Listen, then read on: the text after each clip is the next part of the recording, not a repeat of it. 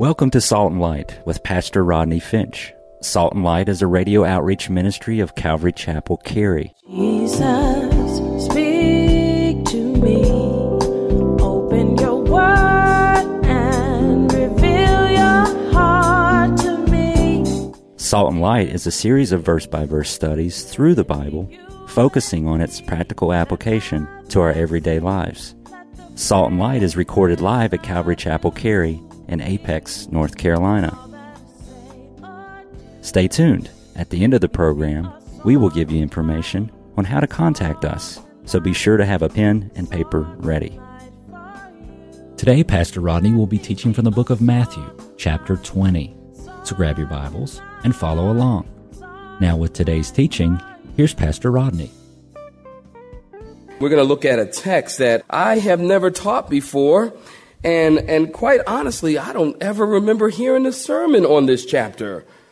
Ever. I've heard a sermon on one verse out of this chapter, but I've never heard a sermon on this chapter, so it was quite interesting. It's called the parable. Got a pen, got a pad? It's the parable of the laborers in the vineyard. The parable of the laborers in the vineyard. It's in Matthew chapter 20. And I tell you what we're going to do. We're going to pick up and read our text this morning, and then I'll come back and I'll have some comments about it. Matthew chapter 20, saints, beginning in verse 1. If you're with me, say amen. For the kingdom of heaven is like a landowner who went out early in the morning to hire laborers for his vineyard. Now, when he had agreed with the laborers for a denarius, that would be like minimum wage, a day's wage, he sent them into the vineyard. And he went out about, notice, the third hour. So he went out in the morning, and then he went out at the third hour. And he saw others standing idle in the marketplace. And he said to them, "You also go into the vineyard, and whatever is right I will give you." And so they went. And again he went out about the 6th hour, and then the 9th hour, and he did likewise. And about the 11th hour, he went out and found others standing idle and said to them, "Why have you been standing here idle all day?"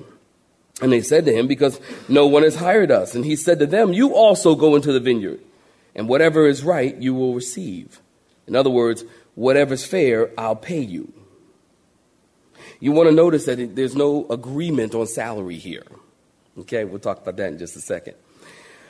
So when in verse 8 evening had come, the owner of the vineyard said to his steward, "Call the laborers and give them wages, beginning with the last to the first." Interesting, underline that. Beginning with the last to the first. And when those came who were hired about the 11th hour, they each received a denarius. But when the first came, they supposed that they would receive more. And they likewise received each a denarius. And when they had received it, they complained against the landowner, saying that these last men have worked only 1 hour, and you made them equal to us, who have borne the burden in the heat of the day.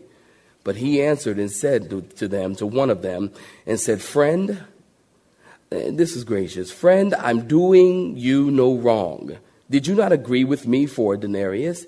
Take what is yours and go your way. And I wish to give to this last man the same as you. Is it not lawful for me to do what I wish with my own things? Or is your eye evil or jealous because I am good? And so the last will be first." Read verse 16 with me.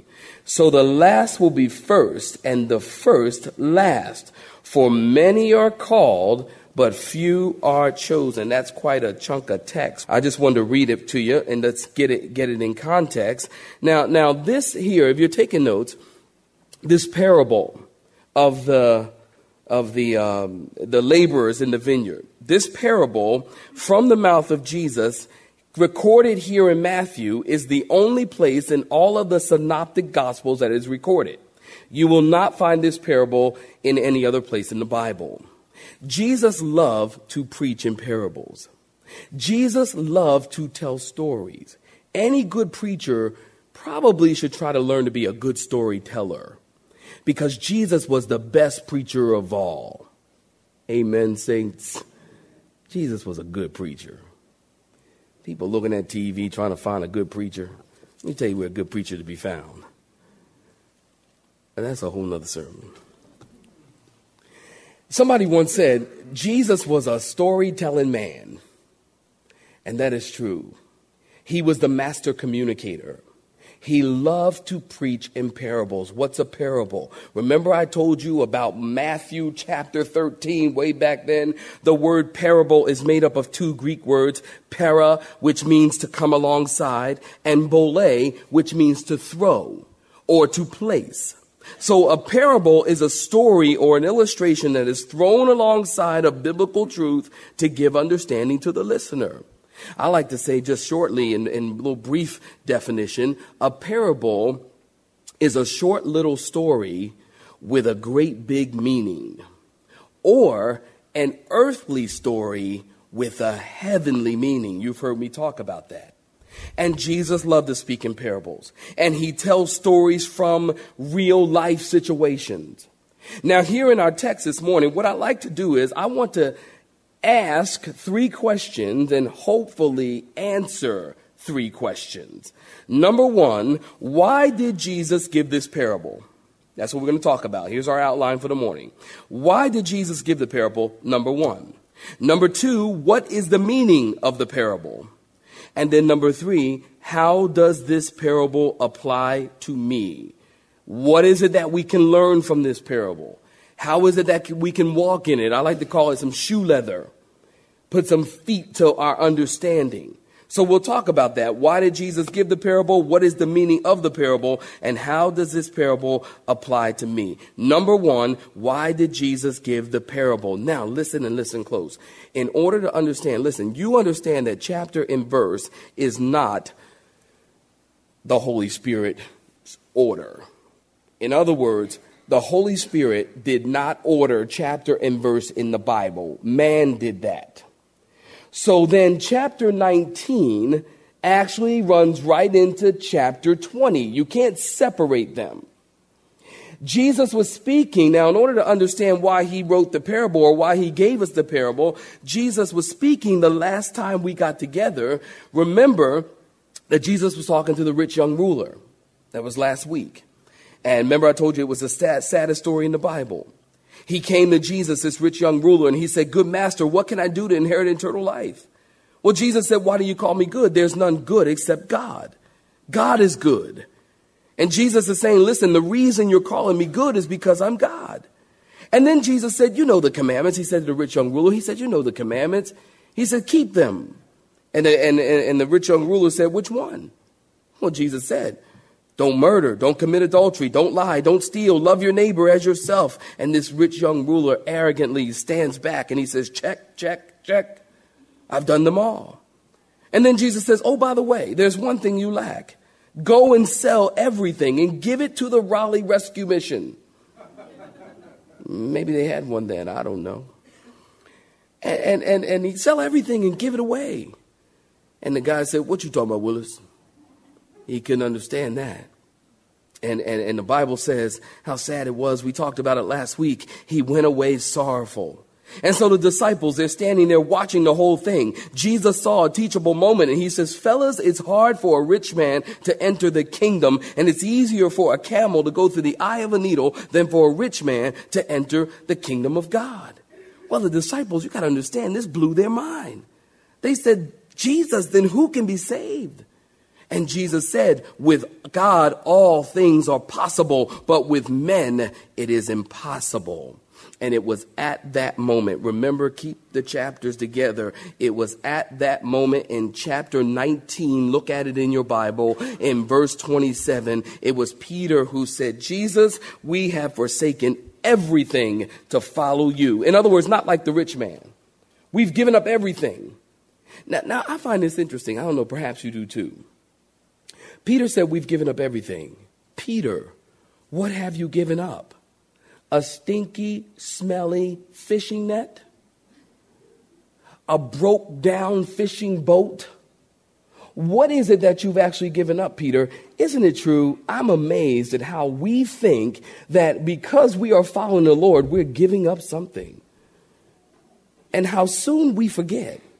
Listen, when you follow Jesus, when you follow the Lord, you are not giving up anything.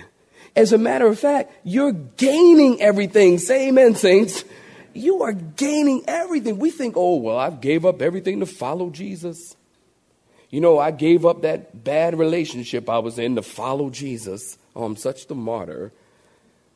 Oh, I gave up my business to follow Jesus, although you wasn't paying taxes and you were crooked. But I gave up everything to follow Jesus. Listen, when you follow Jesus, you're not really giving up anything. In comparison, you are gaining everything imaginable. The Bible says, for what does it profit a man to gain the whole world and to lose his soul? You're not giving up anything. But Peter said, whoa, we gave up everything to follow you, Jesus. Oh, really? A fishing net that stunk? A broke down boat? Half the time you went out fishing and you didn't catch anything? And of course, you come back with the fish story, you know. What did you really give up? Well, then Peter said, Lord, we've given up everything to follow you. Notice in chapter 19 and verse 29, Jesus said, everyone who has left houses, brothers, sisters, fathers, mothers, wife, children, land shall receive 100-fold and have eternal life. In other words, whoever serves Jesus will get more than they give up. Isn't that true, saints? I mean, think about that. When you come to Christ, you get eternal life. You get mercy. You get grace. You get forgiveness. Are y'all with me this morning? You get everything. And then get this. You get a whole big monster family. Family? Yeah, you become part of the family of God. And now you've got this huge family. You've got billions of brothers and sisters. How's that for a Christmas list? How about just right here in the church? You got a great big family. You become part of the family of God. Now it is true, like in your natural family, in your spiritual family, you can't pick your family members. You know, look at your neighbor. Look at your neighbor. That's your family member. I know they're ugly, but go ahead and look at them right now. Anyway, no, I'm just kidding. But that's your family. You know, it was one mother was asked if she had it all to do over again, would she have children? And she said yes, but not the same ones. True. You can't pick your family. You can't choose your family. But when you become a Christian, you become part of the family of God. And you've got brothers and you've got sisters in Christ. See, you just get everything. You get everything. Well, Jesus said, listen, whatever you give up to follow me, you'll get more. And you're going to be rewarded in chapter 19. See, you got to pull this into chapter 20. You're going to be rewarded in heaven. There's going to be some surprises. Look at chapter 19, verse 30. Again, it says, the first shall be last and the last shall be what, saints? First. You see that? The first shall be last and the last shall be first. So remember that tonight at the potluck. The first shall be last and last shall be first. In other words, Jesus says, Peter, in heaven, the last shall be first and the first shall be last. You got to keep that in context. And that's why Jesus gives the parable, to show that God does not reward like men. There's going to be surprises in heaven. Or we think Chuck Smith, when he gets to heaven, he's going to be like way up front with a really big crown. And we think Billy Graham is going to be way up front with a really big crown. And he's going to be rewarded like no other because he did so much to serve the kingdom of God. That's what we think. And the Bible says in heaven it's not going to be like that. You know, honestly, I got to admit, and I think they would too, people who stand in the pulpit and people who are in front of the people in this world, I'm probably going to be last in line at the potluck in heaven. Which would be a sad thing.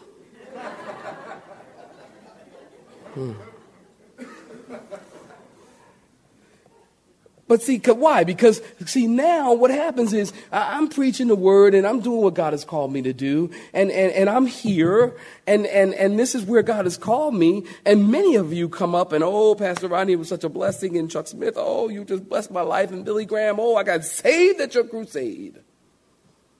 In many respects, I got to tell you, that's kind of our reward. I mean, prayerfully not the extent of it, but I mean, there's a piece of that, I think. You understand? The first shall be last. See, right now on the earth, the who's who is going to be the who's them in heaven. Amen, saints. The first shall be last, and there's going to be surprises. And that's the point of the parable. The parable is teaching us about God has this outrageous order of things. And he has outrageous grace. And he doesn't reward and bless men according to what they deserve, but because he loves them and he has called them. And Jesus is saying, Peter, I'm going to reward others in an unexpected way. That's the point of the parable in chapter 20. If you understand that, say amen. Now, which brings us to our second point. What does it mean? What does it mean? Notice, take note. In your Bibles in verse 1, would you look at it again? The landowner went out early in the morning around 6 a.m. That's the start of the Jewish day. The Jewish day starts at 6 a.m. and it ends at 6 p.m. You know that. So notice the landowner, he went out early in the morning around 6 a.m. in verse 1. And he hired laborers and agreed to pay them minimum wage. That would be a denarius, like a penny, actually, in verse 2. And then he went out at the third hour, which is 9 a.m. And he hired more. Did you see that in verse 3 and 4? And he told those guys, don't worry about the money. Whatever is fair, I'm going to pay you. And then in verse 5, he went out at the 6th hour. That would be 12 noon. I hope you're writing in your Bibles, 12 noon. And he hired more. And at the 9th hour, that would be 3 p.m. And then in verse 6 in your Bibles, he went out, notice this, at the 11th hour in verse 6, which is 5 p.m. And because the day ends, as I said, at 6 p.m., there's only 1 hour left to work for those who were hired at 5 p.m. So the man went out and he hired at different times of the day. What does it mean? Well, some people say that this section is teaching salvation, and that some people come into the kingdom at different times and at different seasons in their lives. And that is true. Some people get saved in the dawn of their lives, 6 a.m., early in their life. I've talked to people, and I know the date that I got saved because I didn't get saved till I was 21 years old.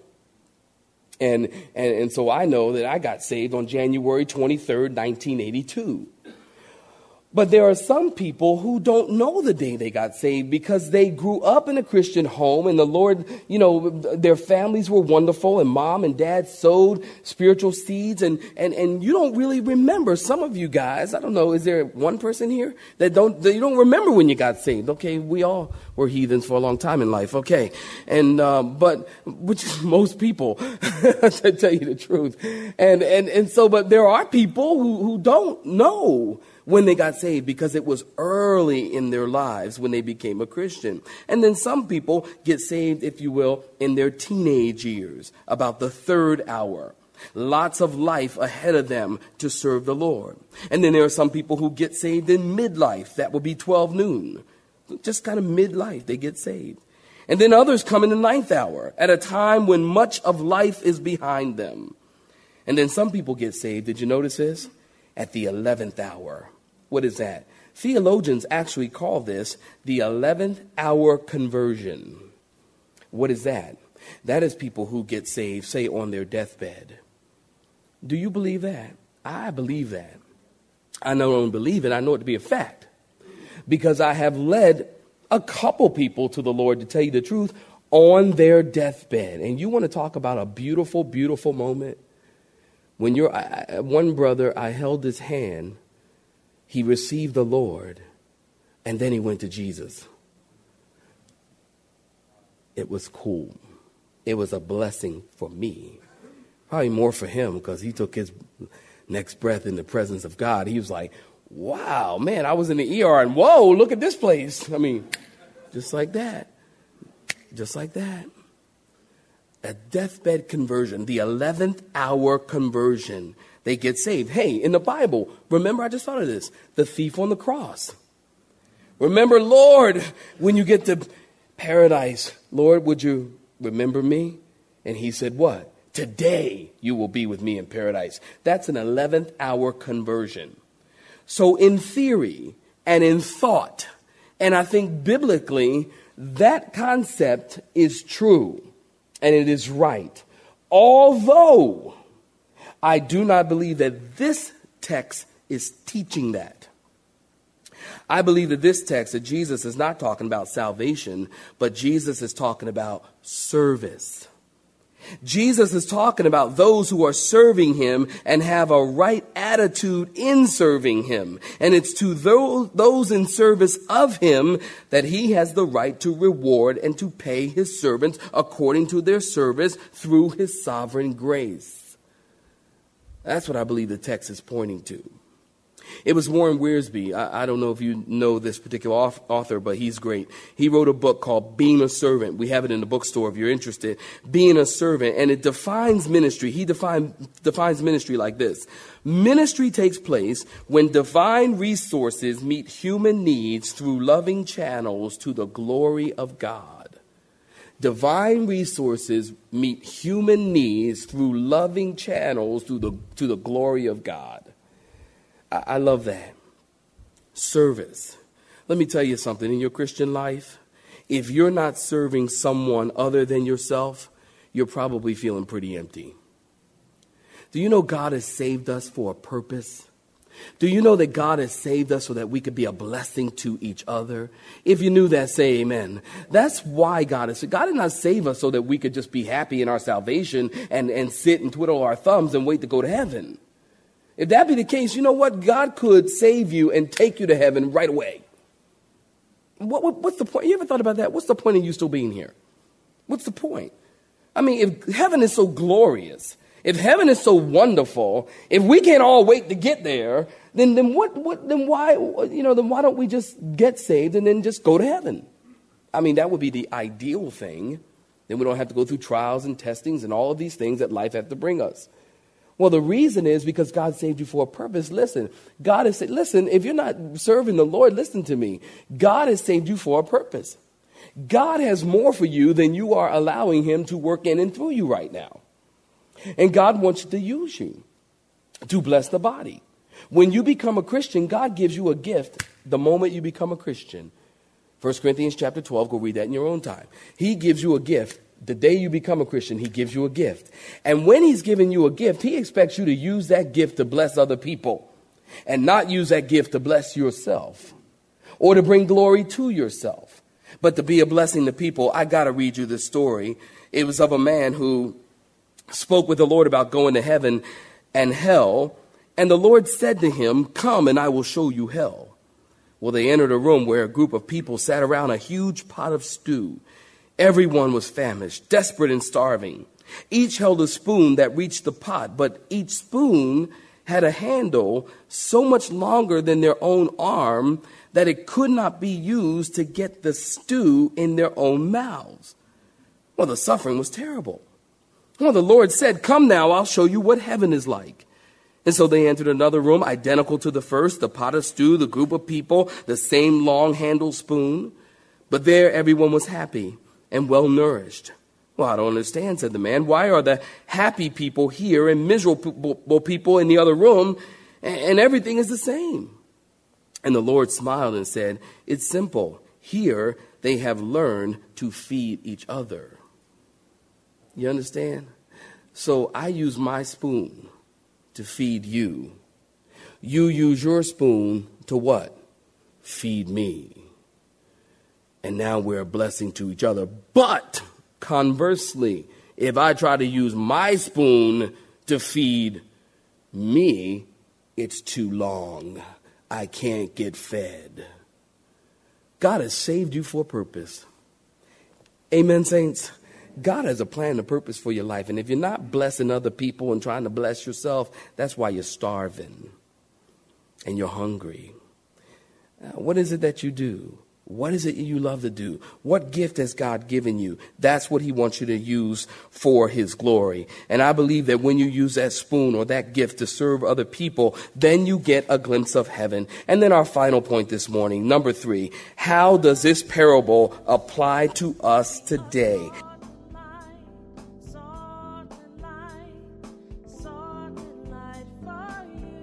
You have been listening to Salt and Light, a radio outreach ministry of Pastor Rodney Finch and Calvary Chapel Cary, located in Apex, North Carolina.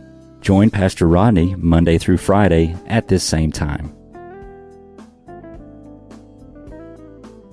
For information regarding service times, you can contact us at 1-800-293-0923. That's 1-800-293-0923. You may listen to today's broadcast in its entirety by visiting the media library on our website at cccary.org.